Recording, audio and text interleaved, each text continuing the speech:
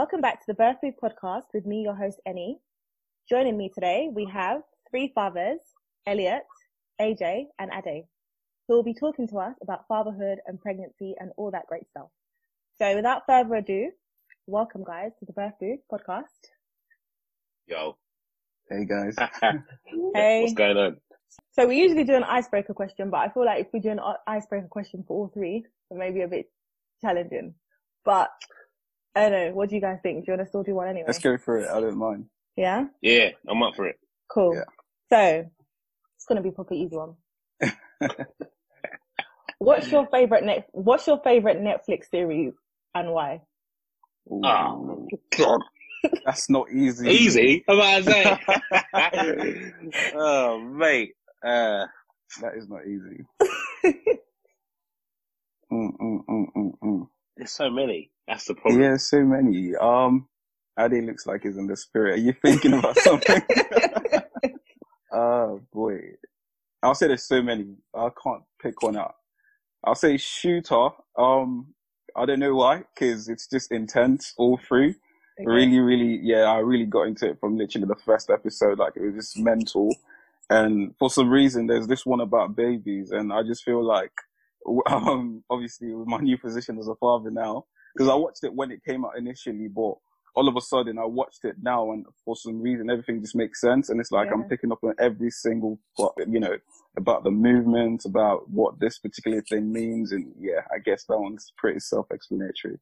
Cool. I'm literally Googling Netflix series to speak, because there's been so many. When you say Netflix series, are we talking about Netflix actual series, or are we talking about series that are on Netflix? Yeah, a series that's on Netflix. Okay. Oh, flipping hell, that's even worse. I'm gonna go Suits. I love Suits. I think that's I just love it. I mean, it's just it's how I like to think as well. I like challenges. I like puzzles, and that's what it's about. It's about solving things. So that's why I like Suits. Yeah, I'll go with Suits. I'll keep it easy for now. Cool. For me is How Do I Get Away with Murder? Whoa. Rated, boompa-clatted male. Not that I want to commit murder, but it's literally... Yeah. What's the name of the main actress again? Can't remember her name now. Is it Annalise or something? Annalise, that's it. Yeah. I think maybe... I was getting fed up. I was like, you know what? We're just not going to get to the bottom of this, are we? Oh, man. I think maybe being a law grad as well, I appreciate the series more. Yeah. Yeah. Just think like, you don't know what's going on. You're asking yourself, what is she up to? It's all over the place, literally. So many questions. Yeah, literally. Yeah. So guys, can you just introduce yourself? Maybe start with Ade. Introduce yourself, just a quick hi and who you are. Cool. Well, my name is Ade. I'm a dad of twin boys, non-identical. So no day is ever the same. And my house is always a carnival because I've got two boys who constantly need my attention alongside their mum as well. Yeah, I hear that. Elliot Shepherd. I am a parent of two. Mila, who's 2, and Bo, who turned 2 turned 1 on Saturday. So I've got a 1 and a 2-year-old. Again, very full on. Both just started nursery as well. Although they're not in nursery today. So it's full on and it's not cheap. That's me. I don't envy you. Oh boy. My name's Angela. AJ. Father of 1 recently. She's 6 weeks old now. Yeah, it's pretty interesting at the moment. She's really, really calm, which I'm so grateful for, because yeah, it would have been mental if not. And yeah, we're just getting on with things. Just celebrated my 1st year anniversary with my wife. So as you can imagine, this is pretty crazy for 2nd year, just getting straight into it. Yeah. But yeah, so far so good. We're enjoying every moment of it. And yeah. Amazing. So yeah, the essence of this conversation is really just to kind of stand, fatherhood and pregnancy. So pregnancy from a fatherhood's perspective, I feel like we don't really hear fathers much, and it would be good to kind of hear some of your experiences and for you to kind of discuss your insights into childbirth and pregnancy with us. So can you, starting with maybe you, Ade, Talk to us about maybe how you prepared for pregnancy. Like, what was your preparation like? What was your antenatal like? Did you go to any classes, any courses? Where did it begin for you? I think when it first began for me is when I found out I was having twins. I literally remember that day, like no other day. Found out I was having twins, sat in my car for 15 minutes thinking, oh my God, what is happening here? And well, I think my main thing was I didn't take in too much information. So I didn't take in too much articles, etc., because I didn't want to literally overload myself with information. And what I found was a lot of friends and family were asking me, how do you feel about having two?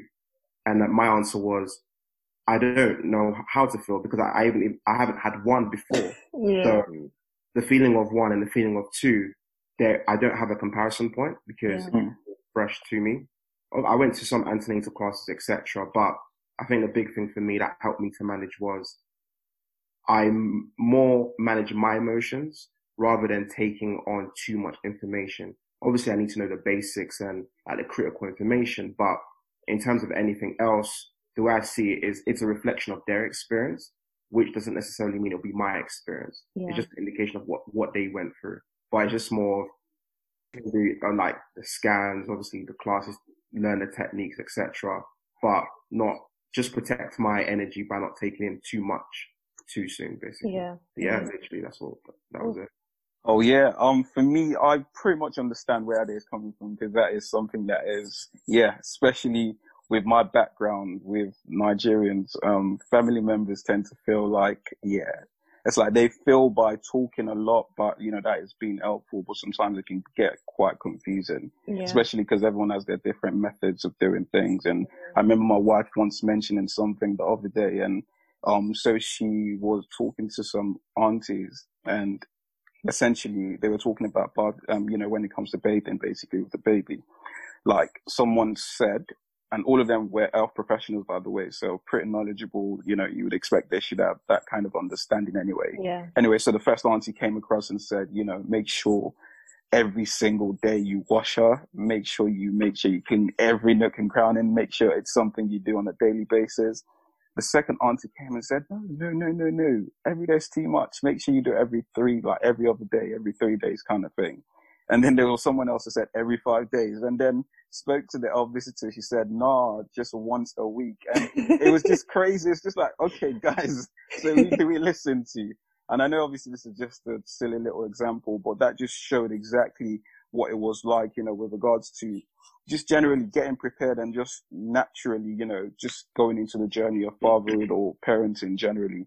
And it's something that I took very seriously as well, because I didn't want it to affect my mental health, because I feel like it's good, especially when it comes to your confidence, when it comes to things like this, because naturally you tend to, for me anyway, having a daughter was a dream for me because I've got 4 brothers. So never had that kind of relationship with a female, only obviously the one with my mum, but having, like a sister is not anything I've ever had. So having a daughter, I thought everything's got to be perfect. Everything has to be ideal.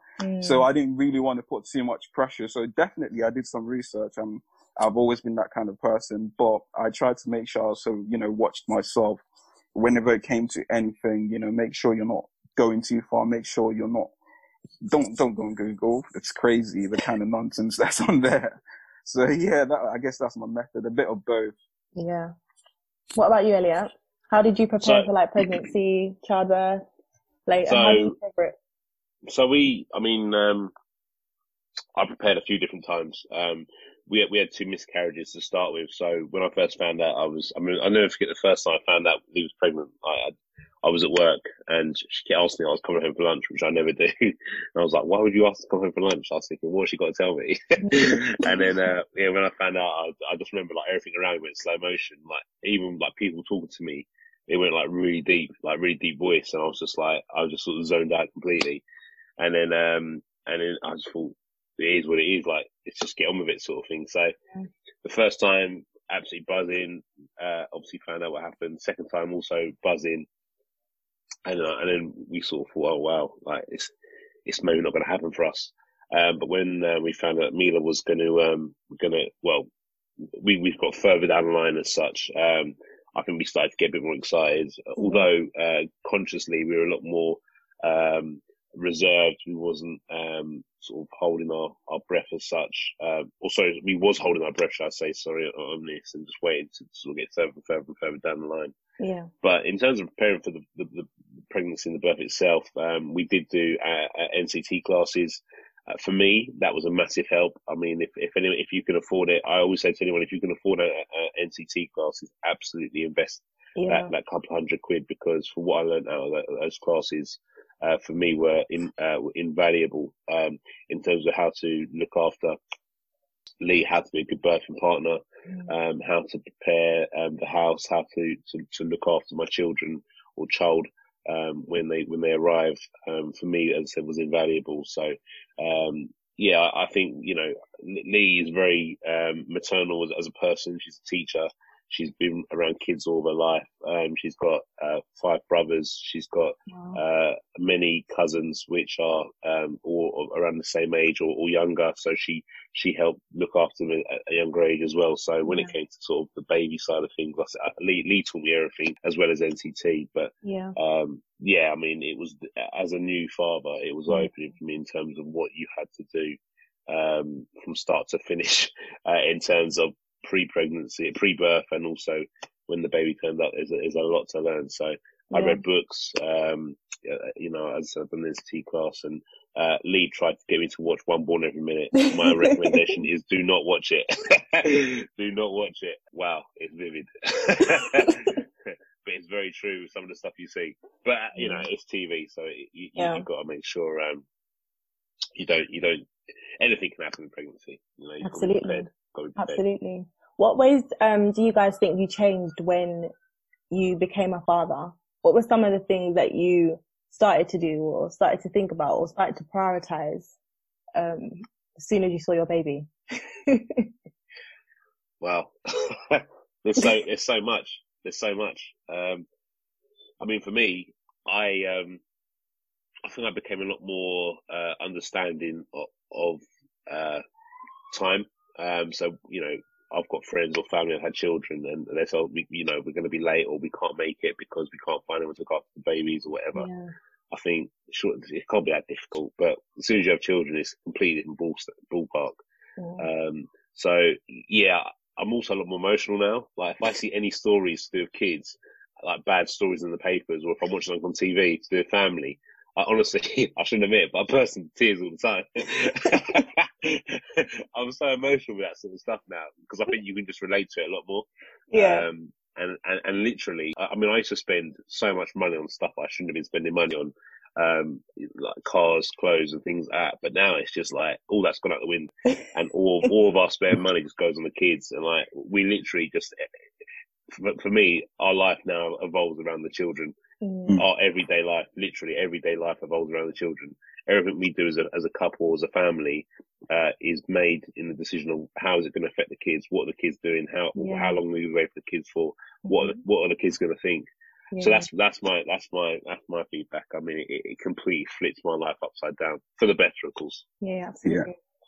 Yeah, I think I can relate to that 100% because, it's obviously not a case where I feel like I was careless before, but definitely just seeing this new life, especially because, as I said, a girl for me was just a dream. I always wanted to have a girl first because, never had that relationship. So it was just something that was just precious to me. And I feel like I became more sensitive with regards to my environment. So naturally, if you come into my house right now, you better have washed every single part of yourself before you touch up.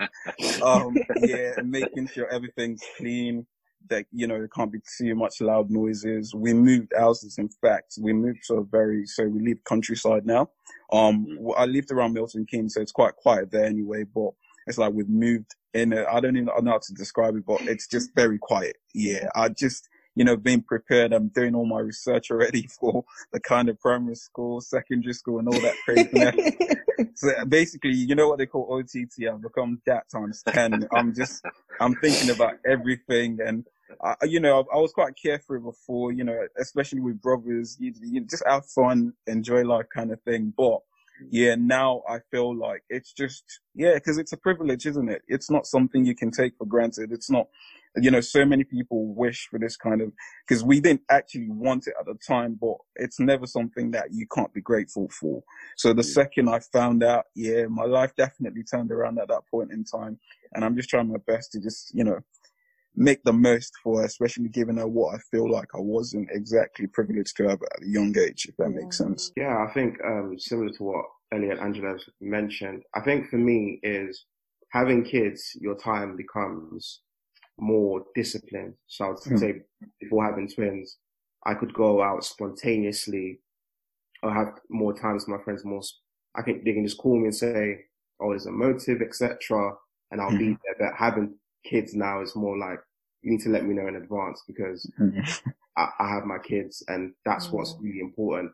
Yeah. And I think more importantly is it's all about securing your children's future from day one. You don't have to wait for your child to be 13 years old before you secure their future. It's like what Elliot mentioned, every decision you make for your child is not today that matters, is what does that decision look like for the future? Yeah. And it's also reflecting on, so for me, I'm always a reflective thinker, is reflecting of when I was a child, what are the things that I can rectify for my children as of today? So tomorrow they're in a way better position. So for me, legacy building commenced from as soon as they came out, literally.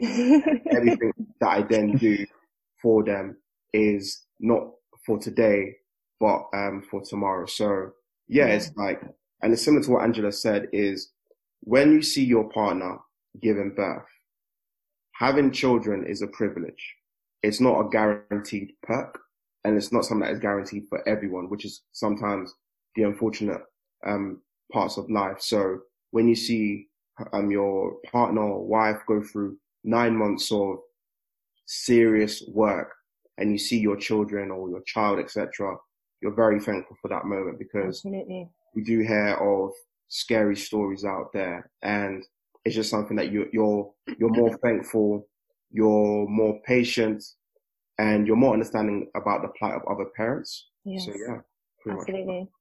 So just touching a little bit on pregnancy now, in what ways did you support your partners during pregnancy? When women are pregnant, they do need quite a lot of support from their partners. It could be little things like massaging back or rubbing feet, or just, taking time out just to ask them if they're okay more than you usually do.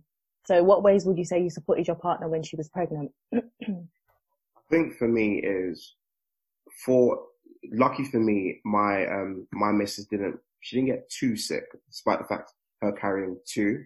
Yeah. So I think it's just it's word of affirmation, literally, because a woman's going through different changes in her body.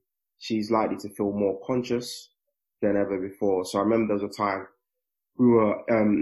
I was driving her, and then she struggled to put on the seatbelt, and she got really frustrated. And then she said, "Oh, why can't I put on the seatbelt, etc." And I simply said, "Look, you're pregnant, so it's only natural. You're heavily pregnant. It's only natural that it might take you time, but you don't need to feel a certain type of way about it. You're having kids, so it's only natural." So for me, is just reassuring her, because sometimes it's very natural to see, for example, something that she used to wear before she was pregnant, and then the question is, "Oh, how am I going to fit in? How am I going to fit into it after I've had the baby?" Yeah. And then my approach is, look, have the baby first. Don't allow, because I think I've mentioned it to you for me previously, this whole snapback culture is very toxic for me personally. And it's a very toxic nature, because I saw a tweet from someone, which is, a woman's body has transformed for a 9-month period. It's literally been like battered, not in a bad way, but it's like it's changed so many times. And for society to then tell you, "Oh, after you've had a child, you can snap back in 2 weeks," it's just it's a very dangerous connotation. And I think from seeing it from my missus and other ladies, is that snapback culture is already in their mind before they've even pushed it. So I think what I would encourage all guys out there, and what I personally did, was words of affirmation is very, very important because it all goes into our to our mental health. Even as guys, what people say, we always think about words people say to us, right? Mm-hmm. So it's just constant positive words. And obviously, if she's having a craving, making sure I stack enough so she like the more, and I study is funny enough. So just making sure I have an endless amount of that at home, just to make sure she's okay. But yeah, literally, that's what I did from my end. From my point of view, I feel it was quite important for me to learn to be very responsive. So when it came to pregnancy, I guess, from a foundation, I feel like I had that kind of mentality of this is an ideal way of going through pregnancy. It's like I'll do my research. This is the best way to help the missus. This is, the kind of food I need to make for her regularly. This is how I'm going to clean up. And the reality of all that was nonsense. When it came to it, there was no such thing. It was about being responsive. I had to throw away anything that I had to, do with myself. What I found was my ideal was no longer the case. It was more about this woman. Everything about what she needed was crazy, but it was what was needed. At odd times, I'm having to wake up to go get some random ice cream I've never heard about, and doing all sorts of madness. It was mental, and I also had to live with the reality that sometimes it's not going to be enough. No matter how crazy I feel like I'm doing, and how I feel like I'm putting my best foot forward, it's never going to be enough. And I just had to remind myself, regardless of what I feel, regardless of how tired I am, you can't come close to what she's doing. Like, it's impossible, and it's something I would never be able to understand, no matter how much I try. I'm never going to be physically, it's not, biology already says that. No matter how much I try my best to feel the pain or the emotions, I can never come close. So I guess that was what I used to kind of like just calm myself down a bit, just to keep those lines and remind myself, there's a purpose to this. And there were days where she will testify that, okay, maybe she overreacted or she demanded a bit too much or didn't understand me. But, it's just about reminding yourself exactly what you're doing and why you're doing it. Yeah. And I think that was what was essential. I had to be responsive. What I'm just trying to say is there was no rules. There was no, this is the best way to do it. Because on a certain week, I could have done something and she loved it. The next week, I did that same thing and she thought I was an idiot for doing it. So I just had to be responsive, and I guess that is what we're still going through right now. Yeah. Yeah, I think I'd add both exactly what you guys have said there. It's all about being selfless, isn't it? It's literally putting that person that you love and the person inside that person who's growing that you love first before yourself. And I think even after birth is exactly the same. Your children and your partner comes first before yourself anyway. Everything you do going forward is for your partner and for your babies. And I think that's both post and pre-pregnancy, or birth, should I say? Sorry. And it's about making that person feel as comfortable as possible. Massages,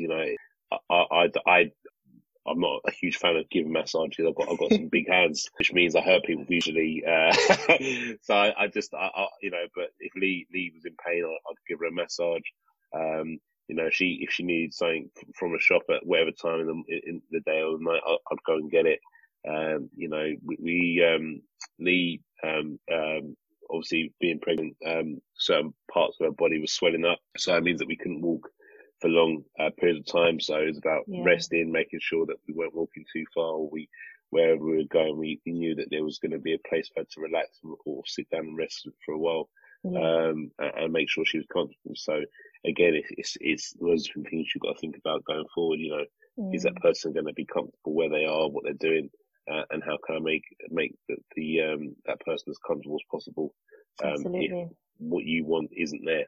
So what else can you take? I mean, it's even something simple like going to a hotel and you asking if they have any pregnancy pillows available, or bringing a pregnancy pillow with you, for example. It's stuff like that you've got to think about to make sure that they're as comfortable as possible. Because when they're pregnant, sleeping is a different ball game. That they don't get comfortable very easily. So again, it's how can they get as much rest as possible to make sure that the baby can rest as well while inside the mother. Yeah, amazing. Wow, thanks for that, guys. Just wanted to talk a little bit about labor. Do you mind sharing some of your experiences of labor? What was that like for you? Especially your first time. You know, how did you kind of digest the process? Were you prepared for it? Was it a massive shock to the system? What were some of the highs? What were some of the maybe lows? But what was your reality of the birthing experience in general? So starting with AJ. Yeah, it's a very, very good question. Where do I even start? It was mental. It was crazy. It was beautiful. It was everything in one. I didn't even know how to describe it. It was just, I say, as I mentioned initially, I'm someone that likes to do my research. I like to feel like I'm prepared. So definitely I tried my best to educate myself. I thought it was important, especially during the pandemic, with coronavirus. I felt like there was going to be several opportunities for certain people, nurses and people like that, to be dismissive of things because they felt like they had things to do or Yeah. because they were trying to protect themselves. So I felt like it was important for me to be aware of what was needed or what was required, so we don't go into the situation and, find ourselves lacking something that was important. So yeah, I definitely watched some videos. I tried to do some learnings. Unfortunately we went, because it was during, the lockdown as well. So we didn't have the opportunity to go out and get some of the things that naturally we would have done anyway. Yeah. So yeah, I tried my best. I spoke to people that had been there before, spoke to family members and all that. But the reality of it, once again, it was just so different. No matter how much I tried my best, no matter how much I spoke to people, unfortunately, there was just so many things that I did not expect. And I just feel like, and that is why this is a very good opportunity to have conversations like this, because I felt like there was not enough real conversations. I felt like people didn't do their bit to tell me the difficulties, the horrible. Can you elaborate? Because I need to know what you're talking about in particular. Yeah, the horrible things, like, when it comes to going into labor, I feel like a lot of times people are just very vague, but, no one told me about, okay, this is exactly how they check your misses. This is exactly what, this person's hand is going to be going, all the way there. This man you've never seen before. I'll never forget that moment. I was like, what the? I was like, how she? He was like, yeah. I was like, what? That was me, bro. I was confused. My eyes were getting wet. I was like, no, honestly, it is ridiculous. Like, that is just an example. It's like people just went as, I guess some people can't take it, but I need the information. I need the details. If you need to be graphic, I don't mind. What I'm going to see, if I'm going to be taking a baby, things like that. People just didn't say enough of it. Also with regards to, like, the pain and the kind of the way she's going to feel in terms of what she's going to require at that point in time. I feel like, be there for her. Yeah, be there for her. But what do you mean by that? Because the reality of it is, when she was going through all this pain, she literally lost it. She was crying. She was biting me, scratching my face. I didn't know this. I knew it was going to be crazy, but that's what I mean. And it's, it might sound like, that's not really a big deal, but the smallest things help. That is one thing I felt like it's just important for people to know exactly what they're going into. And yeah, once again, during the pandemic, I just felt like people, when it came to the nurses, it's almost like they were trying to keep their distance. And I felt very annoyed at that, because we already felt, and, this is not me trying to bring race into it, but, one thing I already knew was, especially having an African wife, having a black wife, it was going to be such that a lot of times people can expect much more than they would from someone that is in labor at that point in time. I was told how a lot of times they expect that, the pain threshold for black women is going to be higher, and for that reason they might neglect certain requests. And, for example, when we asked for epidural, it was such that they just took too long, and I lost it a little bit, I'll be honest. I had to go tell people off, like, this is not proper, this is not ideal. At the end of the day, we have expectations, and it's not just particular to us. This is what every woman that comes in here should get. So, being educated is important, because you can't have conversations like that without knowing exactly what your wife or your partner should be getting. So yeah, definitely, I felt like it was important doing that research. But once again, it is just, I just feel like we need to open the floor up for conversations like this, especially for men, because I don't feel like we're doing enough, we're doing enough when it comes to anything to do with just the family life and labor in general. I feel like we can educate each other more for such kind of, such experiences, because it will definitely make things a bit smoother. Yeah. I'm 100% agreeing with what you say there, AJ. I think although I mentioned I talk about NCT classes, I think for me NCT was more around how to look after Lee during labour, and that was about trying to keep her as calm as possible, as relaxed as possible. But I think as a man, my expectation, Lee was induced both times with both of our children, so we rocked in on the Saturday, and I remember thinking to myself, we're going to be here for 24 hours. Baby's gonna turn up, and we're gonna go home. So I'm there like eating, drinking, soft drinks, and just keeping chilled. Like I was thinking, it's gonna be fine. And because I remember we went when we got in there. So we were in this on one of the wards where all the women had been induced, right?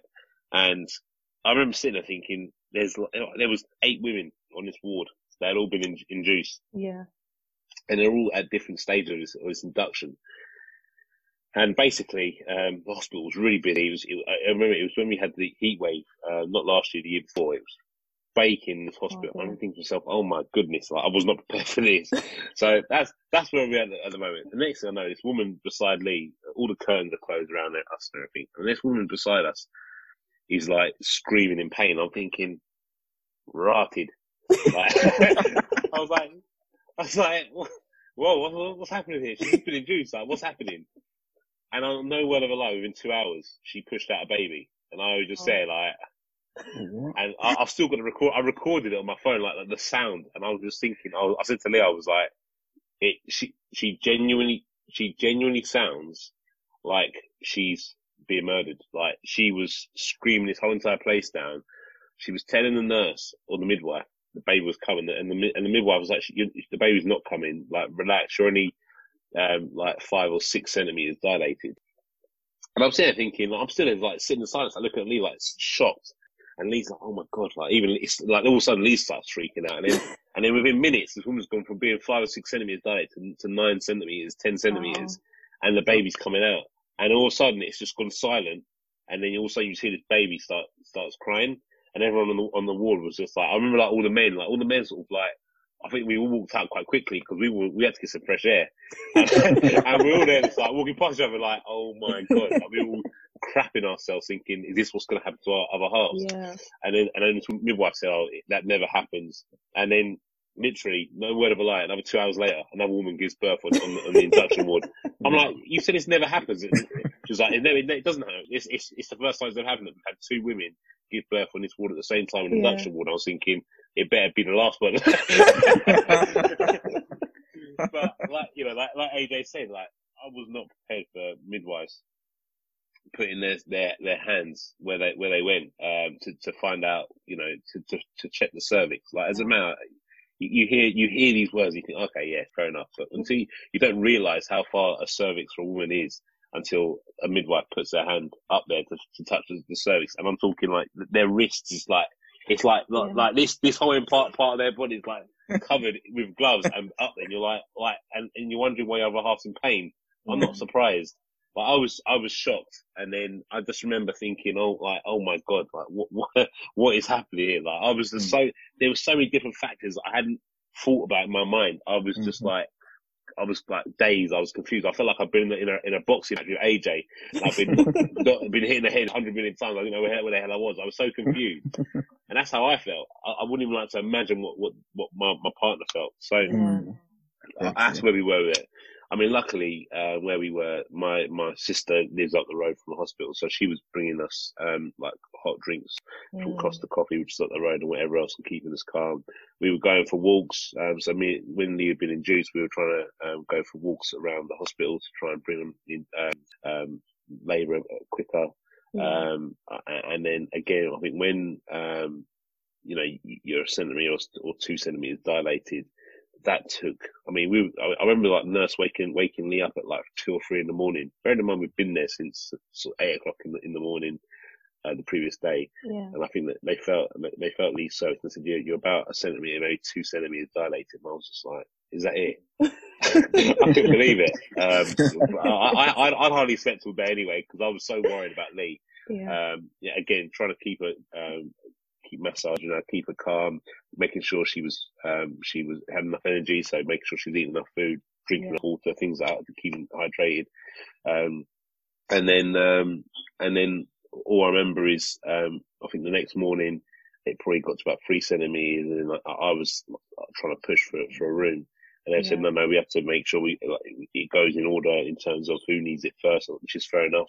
I think Lee got to about 4 centimeters, I think she got to, and then they moved us into our own birthing room. Now, Lee always said to me, whatever you do, I'll only take the drugs or the painkillers, let's put it that way, when I know I'm ready for it. So she was like, just don't question, but just try and make me hold out as long as possible. I was like, okay, that's fine. Like, whatever you want to do is what we'll do, basically. So I remember getting into the birthing suite, which is where we were at East Surrey Hospital. And it was, I'll be honest with you, I was very impressed with the midwives there and also the hospital, the birthing suite. Very relaxed. We were I brought a little speaker along, so we were playing some chilled out tunes, trying to create a nice relaxed mood. I was getting some flannels with hot water and putting that on Lee's back to try and ease some of the pain. Lee was on a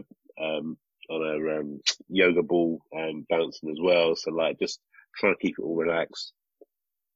And obviously, again, agreeing with AJ, I think one thing I was always told within NCT is your other half is basically out of it. She's not in control of what she's thinking because she's got so many things going on with her body. So you have to control the situation. You have to let the midwives know what your partner needs. You need to be the middleman, the communicator between both parties, basically. And controlling what's happening. So for me, I was always asking Lee, are you okay? Do you need anything? Is there anything I can do? And if there was something, she'd let me know. If there wasn't, then fair enough. But long story short, we got to the time when we had to push. And again, that got to about 2:00 the next morning. So I've been there for 48 hours, thinking we'd be done within 24. And then me had turned up. I literally remember where I hadn't slept for 48 hours. I think I must have had about 3 hours sleep. And I made sure that Lee was trying to get as much rest as possible at that time as well. But I remember when Mina came out, I literally fainted. I dropped. I literally dropped to the floor. My legs just went like jelly. But I always said my biggest risk was, for me, I don't know why, but in my mind, I always had a massive fear that, number one, something would be wrong with the baby, or number two, something could go wrong with Lee. But both were fine. I mean, they did say when Lee was pushing it, Mina was the wrong way round, so they tried to turn her, and they couldn't do it. So she came out the other way basically, which was a bit of a risk, but it was fine in the end. But about an hour after Lee had given birth, we were my mum and Lee's mum was there as well, and they were both grandparents were holding the baby. Yeah.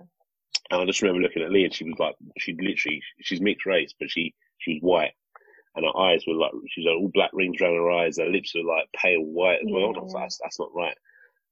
So I called it. I went to go see a midwife. I said, she doesn't look right, and she said, what do you mean? I said, she just doesn't look right. She goes, okay, I'll be in like literally 2 minutes there. So that's fine, perfect.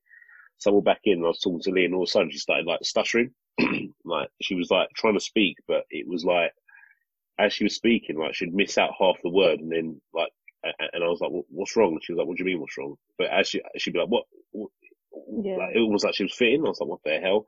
Next thing I know, it's me. My walks in, and she was like, "Oh God!" And then she pressed this button, and I know where like 15, 20 people came running in. Oh dear. And Lee fainted. She literally fainted. She literally just fell backwards on the bed. She basically, where she'd pushed out Mina, she'd torn and lost a lot of blood. It was literally like a seen out sore. Like, I've never seen much blood in my life. Like it was sort of blood everywhere. Yeah. And basically they said that she'd lost so much blood that she had to have a blood transfusion. They also gave her some fluids and oxygen as well. And where she hadn't eaten much over the last 24 hours because she was on epidural as well, so she couldn't eat at all, and couldn't drink a lot of water. I think her body was so tired and needed fuel. So I was trying to give her some toast and a hot drink as well after she'd come back. But she didn't realise she'd fainted. She literally woke up and she was like, "What happened?" I was like, "What do you mean what happened?" She said, I don't remember what happened. So when I told her, she was like, "Oh my God!" So yeah, so we were kept in for a few more days after that, for about another 3 or 4 days. But that for me was the first one. I mean, that was like the horror story for me personally, in terms of what I was not expecting. Labour number 2, when we had Bo, the complete opposite, literally to the point where we went in, got induced. I was expecting the worst. I think Lee was in labour within sort of 10 hours. And then 8 o'clock the next morning, Bo was here. And she pushed twice and he turned up.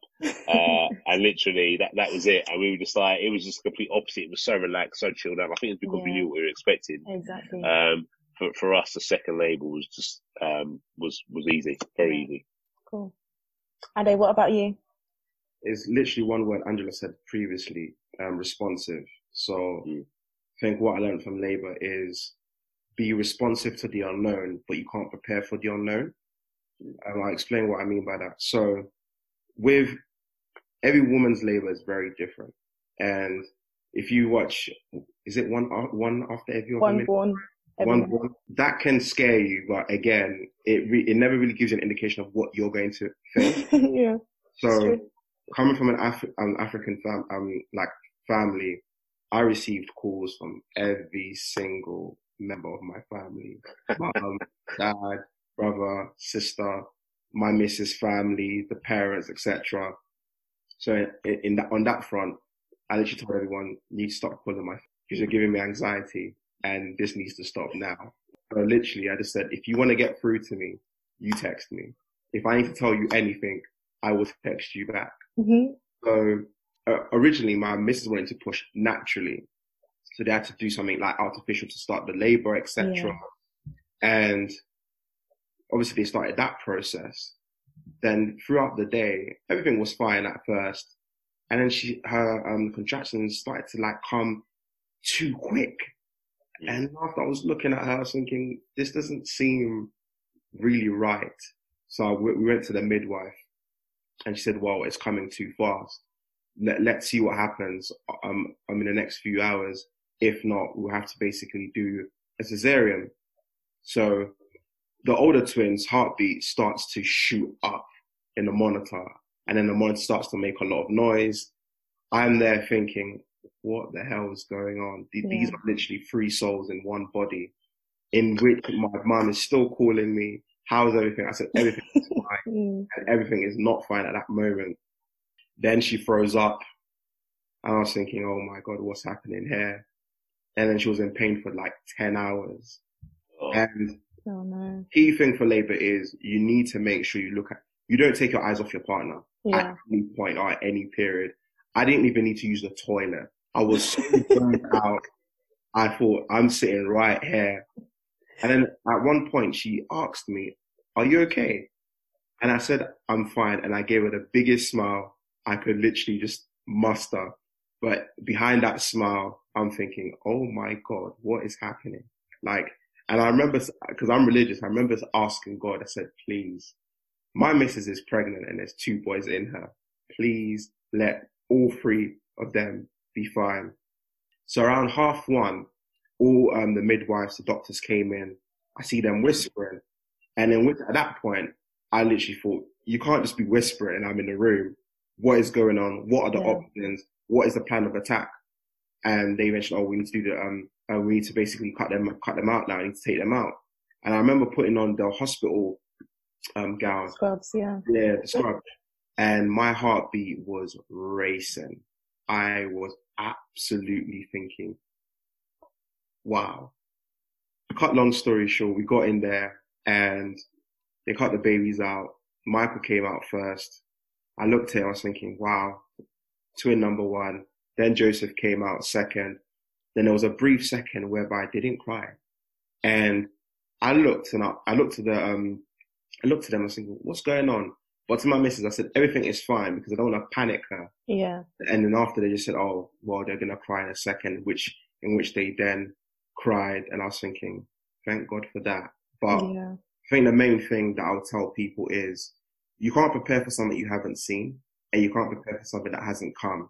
So the aim of the game is be responsive to the unknown and deal with it when it comes. And it's similar to what Angela's point is you need to hold midwives and medical practitioners accountable, and you need to be you have to be very to the point, not being abrupt or be rude, but you have to be very to the point with what you want and what you expect. And if there's any gaps in your understanding, you need to know fully what the options are.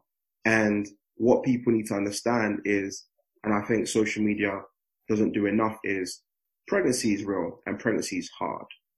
Like, you might see gender reveals that glamorize or makes it romanticizes pregnancy, but the reality is it's either your missus life or one child or two or triplets or how many children are coming out.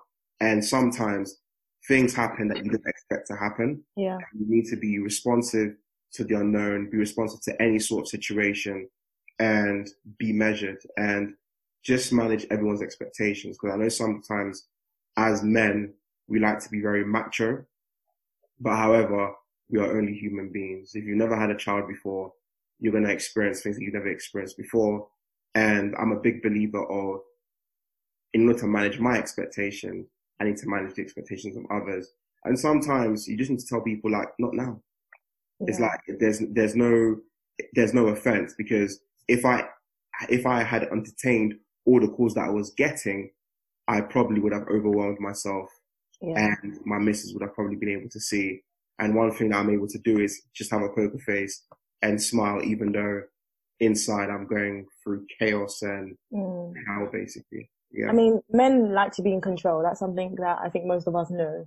And I think one of the feelings that men will experience during pregnancy, even labor, is the loss of control. What does that feel like? How do you guys manage the fact that you can't control the situation and you can't maybe make things better? How does that feel like to you guys? I think it's very scary. It's a very, very scary feeling, because I think sometimes your mind plays tricks on you, because then you think like, oh my God, what about if this happens? Or similar to what Elliot had mentioned before, or what about if something's wrong with the baby? And then after you start blowing that thought in your head, then what would you then do? Or then you start thinking, oh, what would friends and family, how would you break it to them? Then you think, oh, what about if something happens to your other half? What do you do? How do you cope, etc.? Yeah. So it's almost as scary. Your mind starts to play tricks on you. You start thinking about scenarios that haven't materialized. But the key thing is literally, even though you feel helpless or scary, you need to block those very potential dark thoughts. So it's like there's nothing you can do. All you can do is continue to reassure your other half. Yeah, again, I'd echo Addy there. I think from the first experience, I mean, when we had Bo the second time around, I kind of learned that this is I'm here to help as much as possible. I'm not in control here. So just deal with whatever comes up, basically, when I need to. First time rounds, and with Mila, again, I learned very quickly that it's Lee. Lee is in control in terms of what she can control, and I need to relay it back to the medical professionals, and vice versa. They know what they're doing. For me, it was like I was literally giving them my world and saying, look after this. If anything wrong, then it's a different story. Yeah.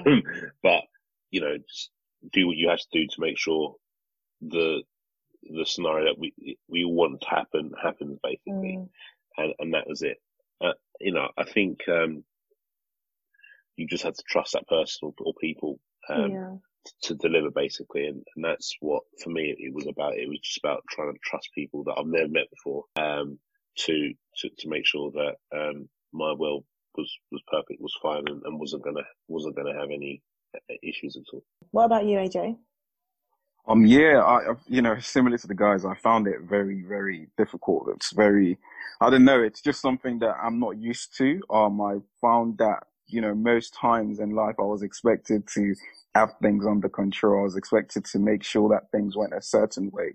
But, to not have that, to have that taken from you, should I say, was very uncomfortable. But I guess my way of dealing with that, I'm a Christian. My wife's a Christian. We're a Christian family. So I definitely, I spoke to God a lot more. Definitely prayers. I told people, rather than call me, pray for me. Cause it was something that I just needed to make sure I was very aware. As much as I can't do something, I believe in God and I believe He's able to do things on my behalf. So I definitely made that very clear. I was speaking it out loud in the ward. I didn't care if anyone could hear me. The kind of music we played, we made sure it was something that was soothing, but something that we also believe spiritually could also, encourage a kind of positive atmosphere as well. So yeah, I feel like prayer was my go-to 100%. God was my go-to while I felt like I wasn't in control. I felt like him being in control was even better than me being in control, because I'm not a medical student. I can't do anything regardless of whether or not I could affect it anyway. But also I guess on my own level, I just made sure, as I mentioned before, that I did my own research, that I spoke to the people that, I've got friends that are medical doctors, I've got friends that are midwives. I spoke to all of them just to make sure that I know what is right. And if anyone's, taking the mick or doing something they shouldn't, I can call them out on it. As I mentioned, when it came to serious cases where I felt like people were being silly, I was able to call them out, talk to them. I demanded a doctor when I felt like there were some issues. We spoke things out, and definitely I felt like that was also helpful. So I guess that was my way of dealing with things when I didn't have any control. Yeah. I mean, wow, so many experience, like you guys. Wow, thank you so much for sharing your experiences. Just have one final question just before we kind of wrap things up, because I'm a bit conscious of time. So my final question to you guys is, how did you deal with the aftermath of pregnancy? So like talking about the postpartum period now. I know, AJ, you're kind of in that postpartum period now because, your baby girl is 6 weeks. So talk to us about, what the postpartum period was like for you guys. What are some of the issues you had? What are some of the things that maybe you struggled with? How did you find the postpartum period, which is literally maybe a month or so after the baby? Yeah, no, it's been crazy. As you rightly said, we are still in it technically. At the moment, it's, we've just tried to kind of put ourselves to one side, because one thing that we always knew was going to happen was there was going to be a lot of, ideals. We both come from different backgrounds. As much as we're African, she's Malawian, I'm Nigerian. That's like a completely different end of Africa. That's West Africa. I believe South Africa or East Africa. I'm not even sure. So already just naturally, culturally and traditionally, we had different kind of ideals. We had different kind of upbringings. So we already knew that as much as we both felt like we had positive expectations in terms of how to bring up this child, in terms of how to nurture and take care of this baby, there was going to be clashes and there was going to be differences. And I feel like that's something, once again, that I wish people spoke about a lot. The postpartum period is not something that's difficult because of, just depression. Some people don't have depression, but still have several kind of issues. And my wife, by the grace of God, was not someone that necessarily had any issues with, any postpartum depression, but she definitely felt, like this particular bit, when it comes to waking up in the middle of the night, although you might not be feeding, I would like you to be awake. I found that very odd. I'll be honest with you. If I'm not feeding, then why do I have to be up? I don't mind changing the nappies or throwing away anything, but she didn't want to feel isolated in any way, shape or form. She felt like naturally throughout the process, one thing she enjoyed was the way I spoke to her very generally, even if it didn't have anything to do with pregnancy. And she wanted that to carry on even after that, just to keep in touch with her, make sure that she's okay, even if there's no problem. And things like that were things we had to get used to, our ideals, should I say. The way she felt about things, I also felt about things, being vocal, already today we've already had a bit of a clash because we were talking about sleep and the fact that someone was more tired and needed a bit more sleep. And it's just the realities of things like this. It's not easy. It's the reality of it is it's going to test you and it's going to push you to the edge because you're not just talking about your ideals. Just generally, you're talking about your ideals for someone you care about. For someone that you basically come together to bring life out. And as much as you both love this individual, it's going to reflect in the way you communicate things. And sometimes I guess we just have to just pull ourselves back, as I said, not take it too far, not make each other feel even more distant, because I felt like that was something that a lot of people tend to do. And I tried my best to communicate, and she's also trying her best to communicate that no matter what, throughout this season, as much as we're going to have issues, as much we're also going to have very, very highs as well. I mean, very many highs as well. We should make sure that we keep each other involved as well. We should make sure that, communication is important. It is the number one, because that kind of feeling of me, my baby against the world is something that I told her from the get-go, don't ever introduce it, because at the end of the day, this baby won't be here without both of us being in the picture. So we need to make sure each individual is a priority, and we're doing that every single day. And I guess I'll round it up for myself by saying, allow each other to make mistakes, because there's going to be plenty of it. That was something that we needed to learn. I am not going to be perfect. When it comes to changing the nappy, I'm going to have my way of doing it. And I would actually respect it if you back up, because as long as I'm not putting it on her head, then I'm doing it right. It's like, I might do it a bit different, but respect that, because, I do things different. From my point of view as well, as much as she might be a bit different, respect that, let her make her mistakes. As long as you understand where they're coming from and you communicate it in love, I think that's the most important thing, because as we've said, the intention is always good, but having any kind of, starting to push people out or making them feel isolated, that's going to be worse. Because if you claim to care for the baby, if you're not teaming up properly, even the baby's going to be affected by that. So why even try that, kind of dynamic? And I know I've said so many things, so it's because I'm still in it at the moment. So as you can tell, there's a lot of passion behind everything I'm saying at the moment. We're blessed, I guess. It's a beautiful conversation just in general. So that's been my experience so far. I mean, for us, it feels like ages ago now. I mean, again, in terms of what AJ says, I completely agree. I think one thing to mention to anyone that has given birth is with each other or has partners with their children. Nothing is perfect. It's not all of a sudden you've got babies and all of a sudden you guys are getting on fine and dandy. Like, if anything, it's a bigger challenge. Where you're not having as much sleep. In some cases, it can be very, very little, which we experienced for a long time. With both, it was up to 6 months where we probably were getting like 3 hours sleep a day or night, shall I say. With others, it can be longer for the lucky ones out there. But no matter what, there's going to be a lot of challenges as a family, as a couple, in that sort of post-pregnancy period, when there's a lot of arguments, there's a lot of tired heads on, and people make mistakes. And AJ spot on. You've got to accept that. I think other than that, it's just looking after the family, making sure everyone's fed and watered fine, making sure you've got a roof over your heads. That's the most important thing, and that everyone's healthy. And that for me was what my key drivers were post pregnancy. For me, literally, after the boys were born, it took me literally a month to fully understand that I'm a dad. Not to say that I wasn't, but it's just more of, it's almost a feeling of, for literally the majority of my life, I've been responsible for myself.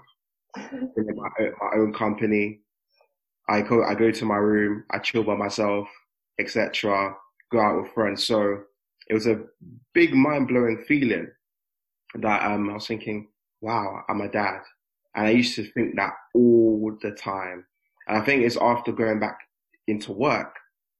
And I asked myself that, wow, it's almost like when I was working, I thought I wasn't working at pace. And the questions that I was asking myself is, am I getting up to speed? Why do I feel that I'm being slow at stuff, etc.? then I had a conversation with the missus, and she was like, well, it's perfectly normal. Just run your race and Yeah. run your race. And being a dad is something that you get used to every single day. I think after that conversation, I literally just took it for what it was, and I'm a new dad. I'm a dad of two, twin boys, which was also a very surreal feeling.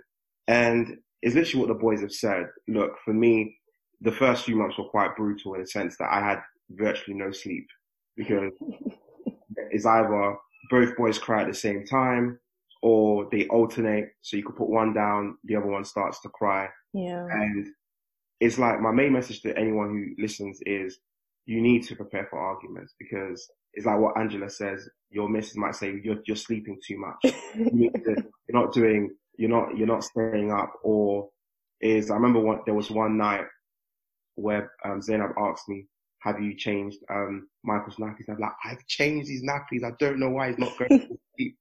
And at which point I had to wake up in the next 2 hours. And I think it was virtually a time that I had 10 hours sleep for the whole week.